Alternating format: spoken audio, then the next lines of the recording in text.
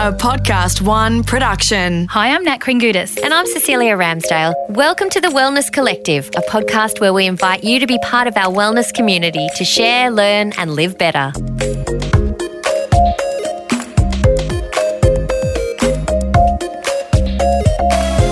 What's going on with your hormones? How often do you think about where you're at in the life cycles of hormones? I mean, there's puberty, childbearing years, peri-menopause. Did you even know that was a thing? Then, of course, there's menopause. In today's episode, we look at what's happening in each of these stages. So let's start with puberty at the beginning.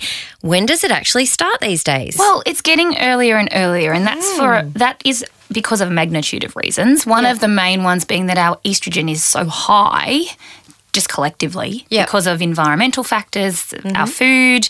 Are you going to say chickens? Mm-hmm. Chickens, I think, was more, we've got a little bit more smart, but yes, and a lot of people are very aware of the whole chicken factor, but they might not be aware that, I don't know, their body products might be increasing their estrogen, or their diet might be, or their stress levels, or whatever it might be. So I think, yes, we are going through puberty earlier and earlier, and we are blaming a lot of those environmental factors for that.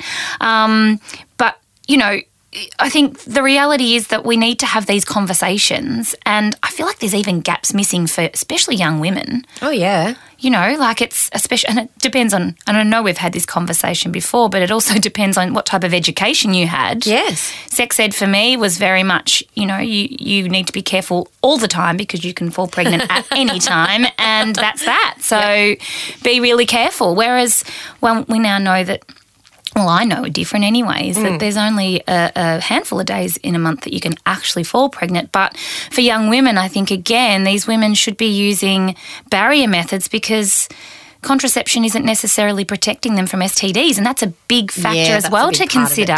So, I don't care if a young woman is on some form of synthetic contraception, she should also be using a barrier method that's going to stop that from happening, and that conversation needs to be had as well. But I think more than anything, we need to be the example for our children and for others around us. I think at the age of, let's say, 16, 17, there is very few teenagers that like to be told what to do.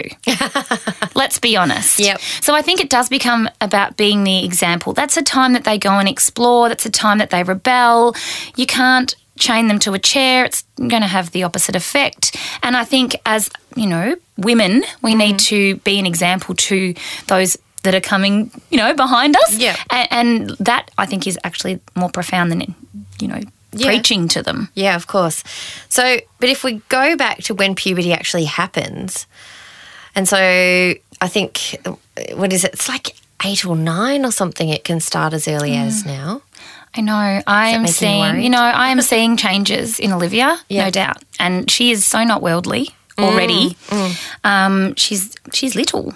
Yeah. And child. I know. So it's interesting because I think changes start to happen from around, I think girls around 8, I think is common. Doesn't mean that everything happens when they're 8, but Chinese medicine adapts the idea of everything happening in cycles. So 8-year cycles for women and 7-year cycles for men. Okay, so if the 8-year cycle then for women encompasses puberty, what was that, like 8 to 16 sort of? Yeah. And then your fertility then is the next phase of that. And then, having post-children is the next phase, and then you peri-menopause and then menopause. And you can kind of see that it roughly does go in 8-year cycles.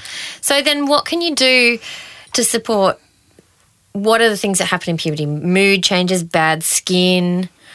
Obviously the physical side of things, which you can't do anything about except, adapt. True, like your period, you mean? Yeah, and, breasts sort of and BO, let's face joy. it. Gosh. I coach the basketball team. Oh, stinky maninky. Oh, my goodness. And then they tell me that boys are worse than girls. I'm bracing myself for those days. But is there something that, what can you do? Like do you need to do anything if your teenager is going through puberty? I think when a girl first starts showing symptoms of change, it's about embracing the change and talking about it. And I've already had those conversations with Olivia that, she'll say to me, Mummy, what is this that's going on? And I'll say, well, that's just what happens as you get older. That's something that happens to all women as they get older. And she is okay with that. So I think just starting to have that conversation from the time that it starts to happen, especially for young girls, if there's symptoms that come, that is your cue to go, okay, is this normal or is this something I need to look into? I actually think the biggest concern is girls that aren't getting their period. If you're getting your period, great, your body's doing the right thing, and that can happen any time sort of from around 8, although you don't want it to happen that early. But, 13 is an average age, right? But if I think if there is a lot of acne, if there's a lot of period pain, if the periods are missing, these are things to explore. And again, the pill is not a solution. We need to look at why it's happening, and it's because generally some type of hormone imbalance, which is fixable, treatable, very easy.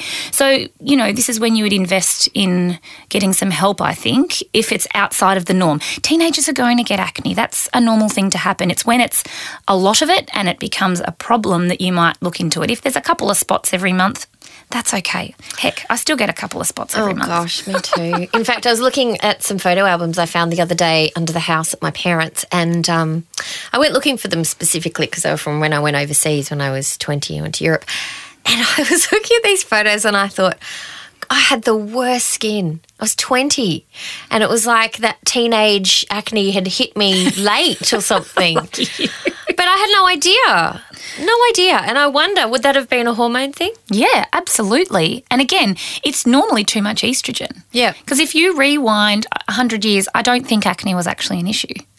I don't think it was. I have no evidence right here and now to say that. But there's lots of modern problems that are a result of imbalanced hormones. So again, it can be from testosterone as well. So if there is, excess testosterone in the body, but we tend to see that alongside of things like facial hair, weight gain. So if it is just on its own, there's lots that you can do to get your estrogen to at least try and play the game. And, most of that starts with nutrition. How can you eat well to support your hormones? Making sure your environment isn't full of chemicals is another great place, especially for young girls. You don't want that to be, constantly being fed into their bloodstream. It goes straight into your bloodstream, whatever you put on your skin. So, I think we've just got to not fear these symptoms, but actually use them to our advantage. I need to go back and have a chat to myself. Where's my DeLorean? So we move on from puberty then, and I guess, what do we call this, the childbearing years? Yeah, it's when our fertility peaks. And, again, we can see plenty of hormone disruption in this time, but really it's not supposed to be hard or horrible. We make it hard or horrible. Usually by this age we've added stress to the mix, and quite a lot of it. Yep. And then that starts to become a factor. It starts to really affect our gut health, which we've spoken about so many times. But if you can't absorb nutrients, you can't expect your hormones to work properly. But at the same time, stress has that same impact on your digestive system that antibiotics and medications do. So, it's coming from every direction. But I think that if you are experiencing painful ovulation, painful periods, lack of periods, PMS that's crazy. These are and when I say PMS, mood swings, maybe acne, breast distension or tenderness, nausea, those sorts of symptoms, it is a cue that more than likely progesterone's suffering. So how can we support that? It's not hard. Hormones actually aren't as hard as we think they are. We just don't necessarily understand them. And then the way that we look at them just from a physiological perspective and how we treat that is often not quite right either. So, for example, if you're low in progesterone, which many women are, because estrogen is high, naturally our minds go to, we'll just supplement progesterone, right? Yeah. But it doesn't fix the actual problem being high estrogen. Yeah, it just goes and puts progesterone into your body. So it means that some of your symptoms might improve. You might start to sleep a little bit better. You might feel a little bit more like you, but the ovulation pain doesn't change. The period pain doesn't change. The acne doesn't go. The irregular periods doesn't change. So we need to look at, again, same premise. How can we get estrogen down and treat it logically? And then do you boost the progesterone? No, it will naturally do that. It will naturally rise. Okay. So on that, I was going to ask you about how you know specifically which hormone is playing up, but you've just explained that a bit.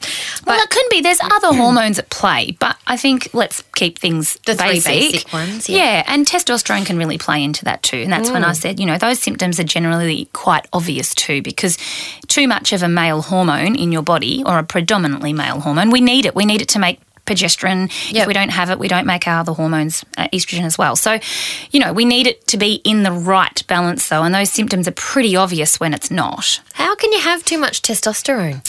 Again, it's normally hereditary. Yeah. We know lots more about genes, but it's also about what are we turning on? What in our environment is turning that on in our body to happen? Yeah, okay. So, our genes are like switches. We can switch them on and off. We're learning all this. This is just all new science. It's pretty exciting. It's just making my head explode Really? a bit. I feel like a broken record. No, it's good. I'm learning. It's all making a bit more sense, but the whole genes turning on and off thing, it's a little bit science fiction still, isn't it? To you? I guess I try and use it to my advantage where possible. Oh, of course. So to me, it just is. It's fabulous. Yeah. But it's like there's a little man in your brain just pressing buttons on the keyboard.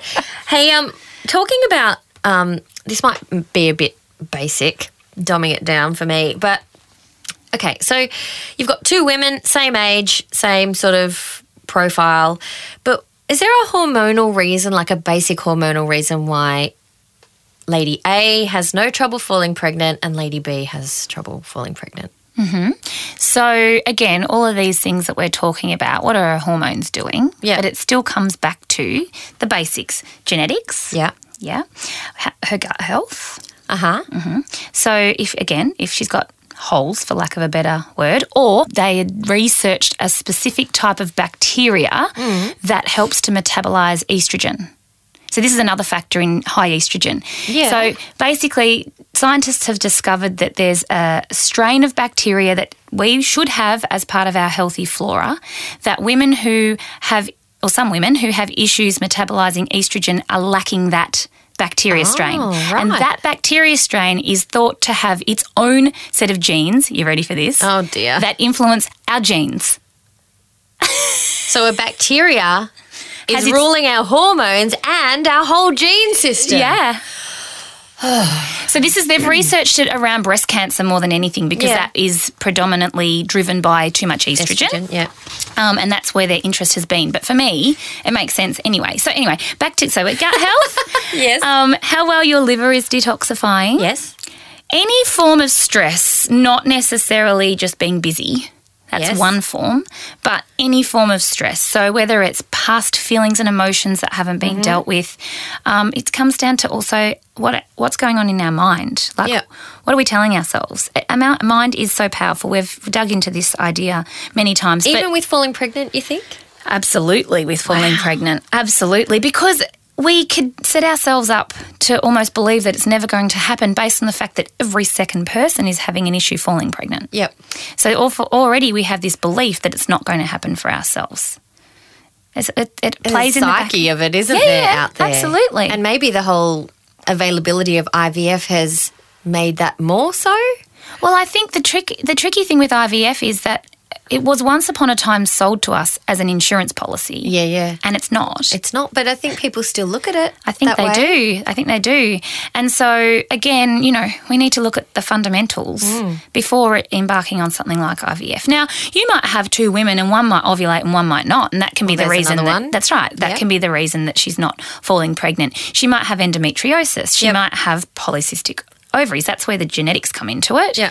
But then also she might just not have her body isn't physically in the right place. No. If you're working 12 hours a day, you're coming home, you're running around like a crazy person, there is actually physically no room in your life. And so many women say to me, oh, well, I'll stop doing that once I fall pregnant. Your body's not chicken and egg. Your body's not silly. It's like, listen here, sister, that's not going to happen until you actually change your ways and make room for that to happen. So, yeah, it's interesting. There's lots of reasons why, and it's a matter of working out what that is. There's never, I don't actually believe there's such a thing as unexplained infertility. Right. So I just don't think someone's looked hard enough. If I came to you and I'd never had a child before and I wanted to fall pregnant, and I'm almost 40, what's the first thing that you say? I always want to know what someone's done. You know, what have you done? Because I don't want to do the same thing again. That would be, ridiculous. Not like I've walked the Cinque Terre and I've sat on the Galapagos Islands. No, I mean, what have you done to support your health far? Sorry. What have you done to support your health so far? And then I would first, everyone must start with gut. Everyone must, because it's useless otherwise. Okay. It's your emotion centre. It regulates how your thoughts, your gut feeling, all of that. If it's got holes in it, for lack of a better description, there's more than avoiding saying leaky gut. Aren't you? Go on. Yes. If you have some type of something like leaky gut, which most of us actually, let's be honest, are experiencing, so it's an autoimmune condition that can be a big factor. We must fix our digestive health, and I don't think we recognise just how important nutrients are. I think we know we need them, but we don't actually realise what happens if they're not there. We kind of just go, well, food, we eat and we tick boxes, and it doesn't really work like that because certain things are utilised more under stress. There's certain, other nutrients that are used for other things, and we're only learning about all this as well. So that's where I would start, with your gut. And then I would work out what else is playing in. Yep. Is your thyroid unhappy? Is it your adrenals? What's your liver doing? Yep. Based on your signs and symptoms. So it's not a one-size-fits-all. The whole nutrients thing is really interesting because you're right. We take it for granted. We eat well. We should be getting everything we need, or we just, pop a supplement. That should fix the gaps. But did you hear this week that some people I think they're in a nursing home, have contracted scurvy for like the first time in 100 years or something? Someone's got scurvy, which is a lack of vitamin C. Wow. Yeah. I didn't hear this. Yeah, and it's fascinating because they were saying, how can this have happened? These people, they live in a modern society. They've got access to all this food and stuff. But it was just that they've only been fed vegetables that are very well cooked. Yeah. And they don't eat any fruit for whatever reason, or they haven't been given vitamin C, and so wow, isn't that interesting? Goodness, I find that fascinating. But yeah, these things happen. Like we've got to be on it. Okay, so you might not have experienced scurvy, and I hope really that you haven't. But I'm betting that you might have experienced PMS in yourself or dealing with someone else with it. We'll take a look at what happens on the inside during that wonderful time after this short break.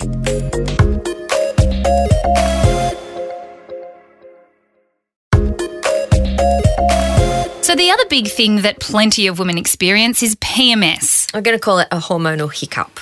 And it does hit some people hard and others not so much. Some months worse than others, all that kind of stuff. Now, a lot of doctors do prescribe the pill to combat the symptoms of PMS, don't they? But obviously that's, like you say, not going to the root. No, it's not fixing it. It's just treating the symptom. Yeah. Yes. So I did a little bit of online Google research. Oh, here we go. We'll see what they say. So I read that limiting your salt, sugar and caffeine intake can ease the symptoms of PMS because that will stop you bloating as much, and that can help for some reason. I guess maybe because you bloat a bit when you...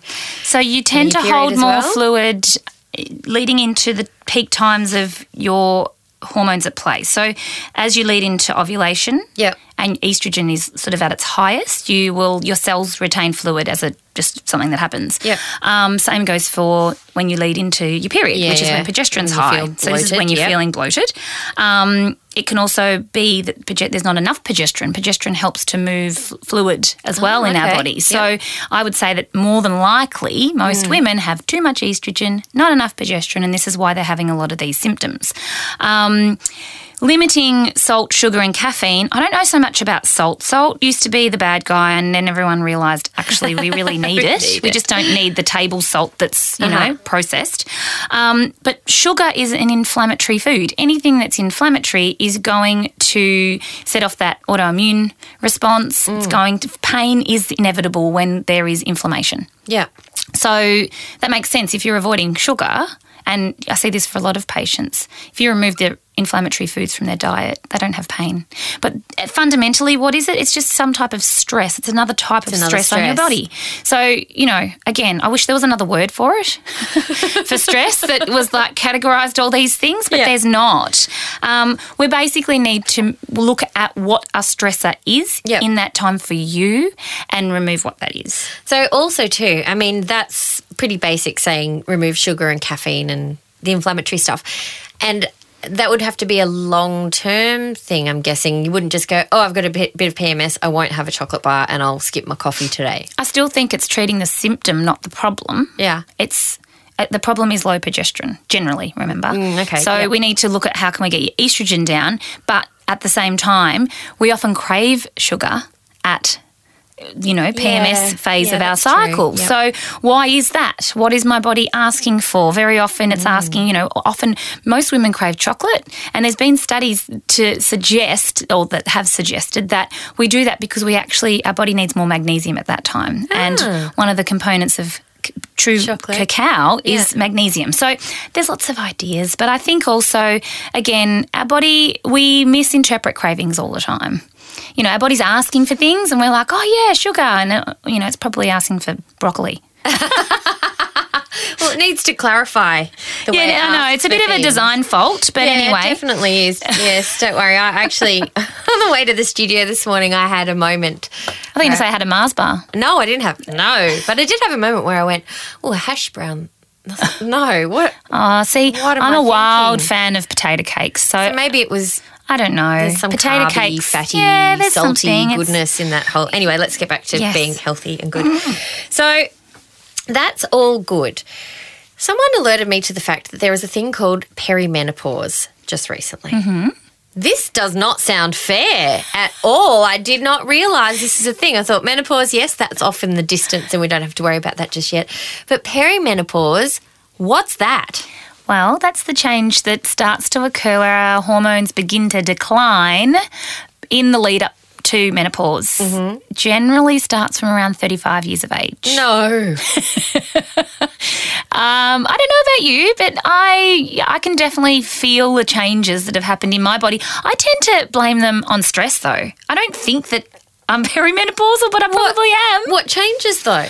I just get, I guess, changes in my skin, changes in my... look at my hands down. cycles, They're starting to look like old lady hands. that sort of stuff. Yeah. Yeah. You look at a picture of yourself, you're like, there's a couple more wrinkles than what they were this time last year, which I'm fine with, but I definitely... Wisdom lines. Yeah, those. I think I smile too hard. But anyway...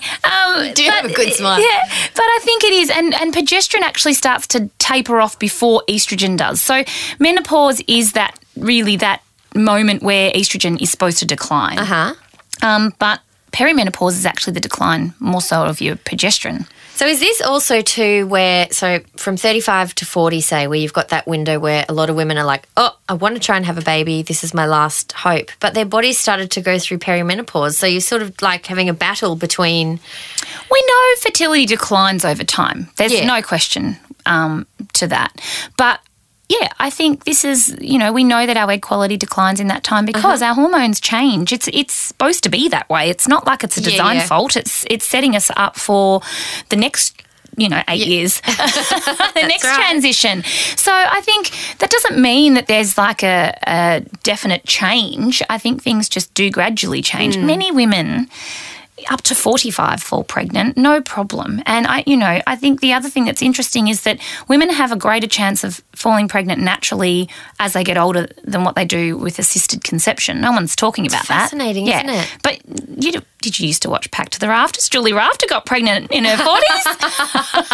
A friend of my mum's had her first baby at 47. Oh, my goodness. Can you imagine? Oh, no. How... Don't do that. Bizarre your life would be. I mean, if that's what you want to do, but I just feel like, there's a time and a place. But I think that I can see women who are 40 and they look like they're 30. Yep. And that to me is a pretty good indication of what's going on the inside. Yeah, right. It doesn't mean they've gone and had Botox and fillers. They actually are young on useful. The inside. That's yes. right. And I think if we look after ourselves, we've had a much better chance of conception at any age, really.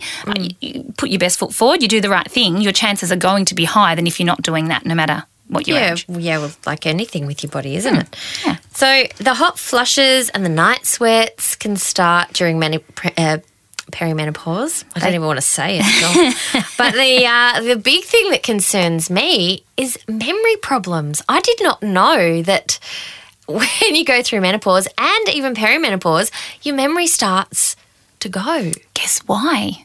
Why? Progesterone again. Oh, gosh. Progesterone like also, I know. Progesterone also has an impact on your thyroid, and your thyroid is very much at play with regulating your whole body. Yeah. And that is why the symptoms can be so wide and varied as well. Have they ever just decided to give estrogen to people with Alzheimer's to see if it makes a difference? I don't know. Oh, I should be a scientist. Yeah, there you go. Yeah. You've missed your calling. So when people say baby brain, when people are pregnant, that's got to be a real thing, surely. Does it ever leave, though? No. But I remember a doctor saying a while ago, I read something where they said, oh, no, it's not actually a thing. People say it, but it's tiredness and it's all the other things associated with being pregnant. But no way. I mean, if your hormones are doing backflips and working so hard to create a little person, there's no They're way working pretty that hard. your memory can't. True, and be part of progesterone that. increases whilst you're pregnant, but you're supplying many things. I agree. Yeah, absolutely. There's so much of this stuff we still don't fully understand. But I think if we can understand the fundamentals, we can fill in the gaps, which is always fun. Which brings us to something that can be helpful to some women, perimenopause and menopause, and that's HRT. Yes. Which I say like that because I kind of feel like it's got a bad rap, but then maybe it deserves a bad rap, maybe it doesn't, I don't know. I still think at the end of the day, if we're doing our best to balance our hormones in our 20s, 30s, 40s, that menopause should not be this massive event. It should just be a transition. Isn't it? That's the way it's perceived. Because our hormones are imbalanced, because estrogen is so high. Many women go through menopause for 10 plus years. So again, it's for me, I'm always looking at the other side, right? And it comes down to how can you get your estrogen down? How can you get your stress down? You know, at menopause, what's supposed to happen is that your ovaries pass on their job to your adrenals. So your adrenals are what are secreting your stress hormones. Now, if your adrenals are working overtime already, they can't do that. And your ovaries are like, here, have the ball. I'm too busy. Have the ball. I can't have it. And so this transition is taking a really long time. I think the other issue is that many women, and there's no judgment here, but I don't think we're given this information, have partial hysterectomies or they have or a full hysterectomy and they take their ovaries out. Their ovaries begin to form, or perform, I should say, different job once menopause happens. So, you know, they're there for a reason and their role changes, essentially, is what I'm trying to say. So the role of the ovaries change and, again, so HRT can help women, of course, but again, how long is a piece of string? Like, how long do you need to be on it for? How do you know when you can come off it? A lot of women are on it for a really long time because they just don't know what's going to happen. I just don't think it's fixing the hormone imbalance. And any medication, as we know, is going to continue to wear away the digestive health, which becomes a long-term problem too. You know, it's not to say that you shouldn't. It's just to say, let's get the information. What else is going on? How can we lead your body towards more of a homeostatic state to help to treat your symptoms and the problem? Well, I've heard that, like in Asian cultures, women don't really suffer very many symptoms at all when it comes to menopause. So perhaps that's a diet-driven thing? Absolutely. And I think it's also a stress-driven thing. Yeah. You know, a lot of these cultures, even, you know, in China, you have a baby and you're on bed rest. Yes, I know. I love for a really long time. We don't do that. We're up walking around the supermarket 3 or 4 days later doing the grocery shopping. Yep, that's right. So we don't nurture ourselves, I don't think, enough as women. And it seems like there's this stigma to it that you're not doing enough unless you're doing everything. Yeah, and how dare you have you time? Yeah. How luxurious. How dare you be a human being and have the things that you need? So I think we need to talk about that more and get comfortable with, you know, not just fixing hormones, but how can we actually be more healthy in general? Well, I found this great article called Everything You Wanted to Know About Menopause, which was very helpful. So thank you, Anna Maxted, who wrote it. In it, she said, though, admitting that you're menopausal is to admit, a friend says, that you're a dried-up witch and there is no hot flush camaraderie. Oh, my goodness. That's not very nice. She also says that anxiety, edginess and low mood are classic perimenopausal symptoms, which you say, having stress makes it worse, but then those things create stress. So it's such a sort of circle, isn't it? It is. It's a fine line. There's also other modalities that help to treat menopause. Chinese medicine is phenomenal for treating menopause. In what way? What do you prescribe? Again, looking at the individual and treating... In a general sense. In a general sense. Well, we use herbal medicine to help with hot flushes, but that, again, it's not generic. It's not like I would be able to say, oh, you're here, go and take that. Yeah.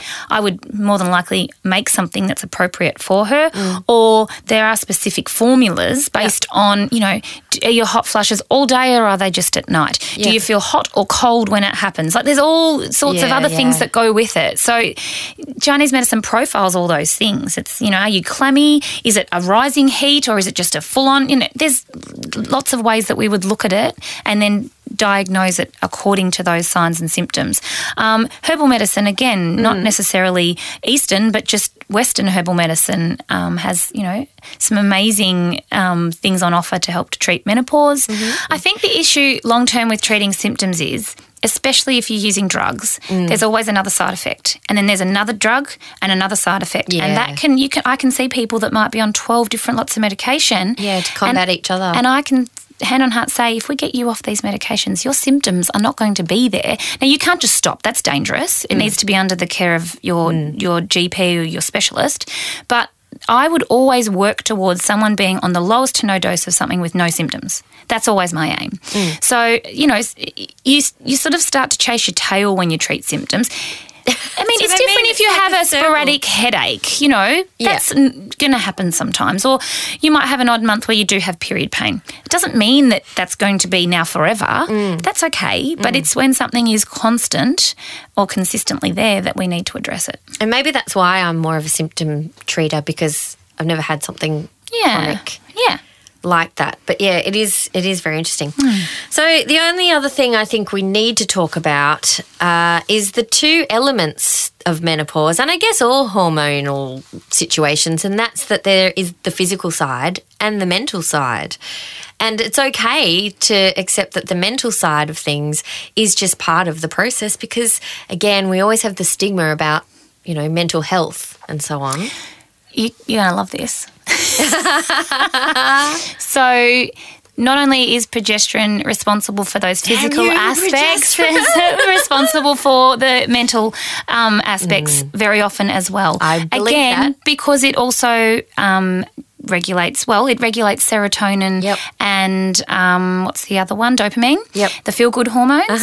So if that's not instigating those to be released, then we're not going to feel amazing, are we? We don't have the love hormones there. Again, that impact on your thyroid. So this is also why we might see weight gain at this time, which again is not great for your mental. Nope. But then what do? We go, I've gained weight. I need to slog it out at the gym. I'm not exercising enough. I'm eating too much. And that's not the problem. The problem is the hormone imbalance. So it still comes back to your hormones again. And there's lots more hormones than just progesterone and estrogen. But if we can understand those better, and you don't necessarily want to invest the next 6 years to getting a postgrad or a degree in all of these things, I think that the fundamentals are really important for us to understand, and this is what we're not being taught. Do you think, though, with the physical symptoms of menopause, there are some coping strategies? So say, the hot flushes particularly. Think about if you're a professional like you're in your clinic, you're talking to someone and all of a sudden it just happens and you are melting because you are so hot. I don't have an answer for that because I haven't been through it. Okay. And I really find it hard to actually be able to give people answers. I treat menopause in the clinic, but I know, right? I treat menopause in the clinic, but if I can't get quick changes, I will refer them on to someone else who treats menopause all the time and has been through it. Oh, so when you go through it, you're going to have a whole raft of new experiences that you can pass on. Possibly. I don't see a lot of menopause in the clinic. No. I know a bit about, I know enough about it, but I see more younger women's health and fertility issues. Yep. So as a coping mechanism, I really don't know what I would say to somebody. I can't imagine it feels great. Well, breathing apparently is the thing to do. Like your yoga breathing in through the nose, out through the mouth, so to slow your body down and to get you back on track, which that applies to everything, like you say, you know, labour, stress, hot flushes. Your children. Your children. Oh, yeah, not eating their dinner. Anyway, wow, I feel so educated. Excellent. Thank you. I feel like I've done a lot of talking today. Well, you have. I mean, but we have covered a lot of topics, and now we know about stress and we know about what's actually happening with those hormones, and we know about pesky progesterone. Oh, he's a bad guy, hey? So if you want to know more, please head to natkringoudis.com or email us info@natkringoudis.com.au, and please head and rate us. We love ratings. The more stars, the better. That makes us happy. Thanks for joining us for this very enlightening episode of The Wellness Collective. We love bringing you topics to help you be happier, healthier and better.